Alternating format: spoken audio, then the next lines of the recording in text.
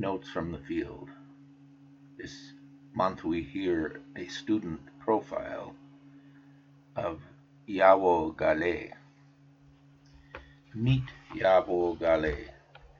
He is one of 8 new seminary students here in Togo, West Africa, who started the 3-year program at the end of March 2022.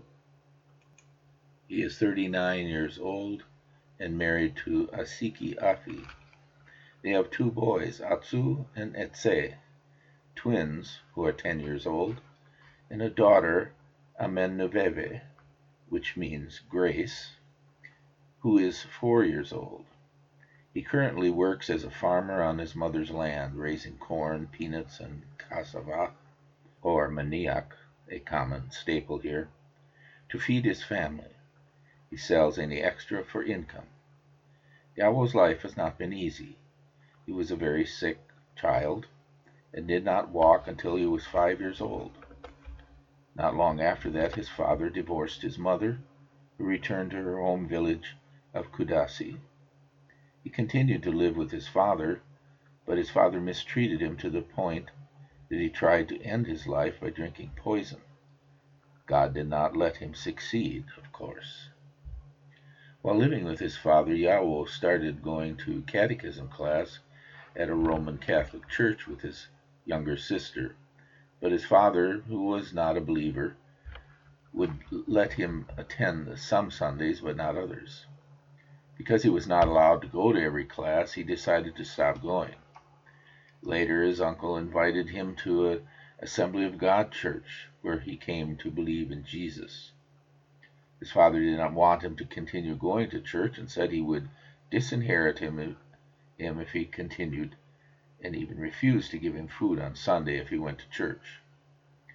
Because he did not want to give up church, Yawo stopped going to school after 8th grade so that he could work and earn money so that he could flee his father and go to his mother's home in Kudasi.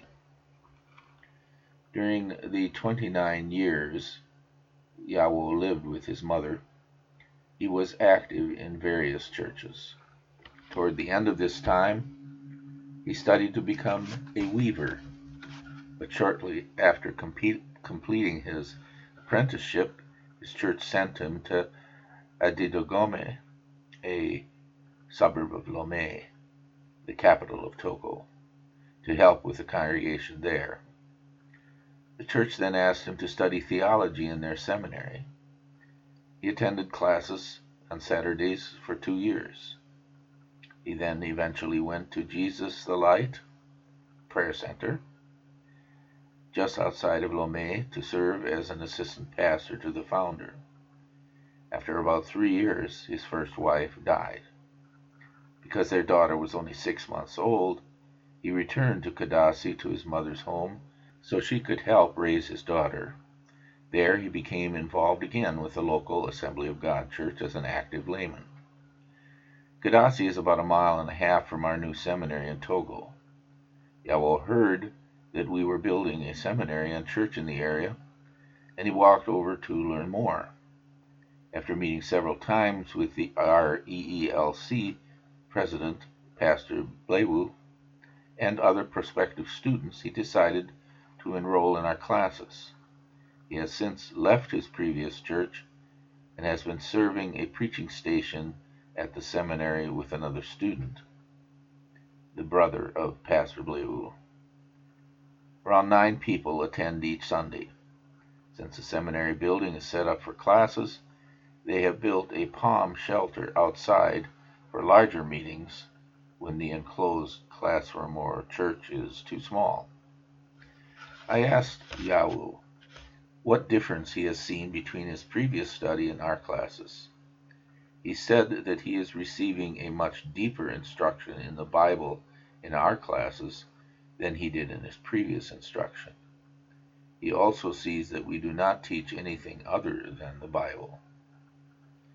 When asked about his future goals, he said that after seeing how we teach classes, he would like to become a seminary teacher at our seminary. Yawo asks you to pray for him and all the students.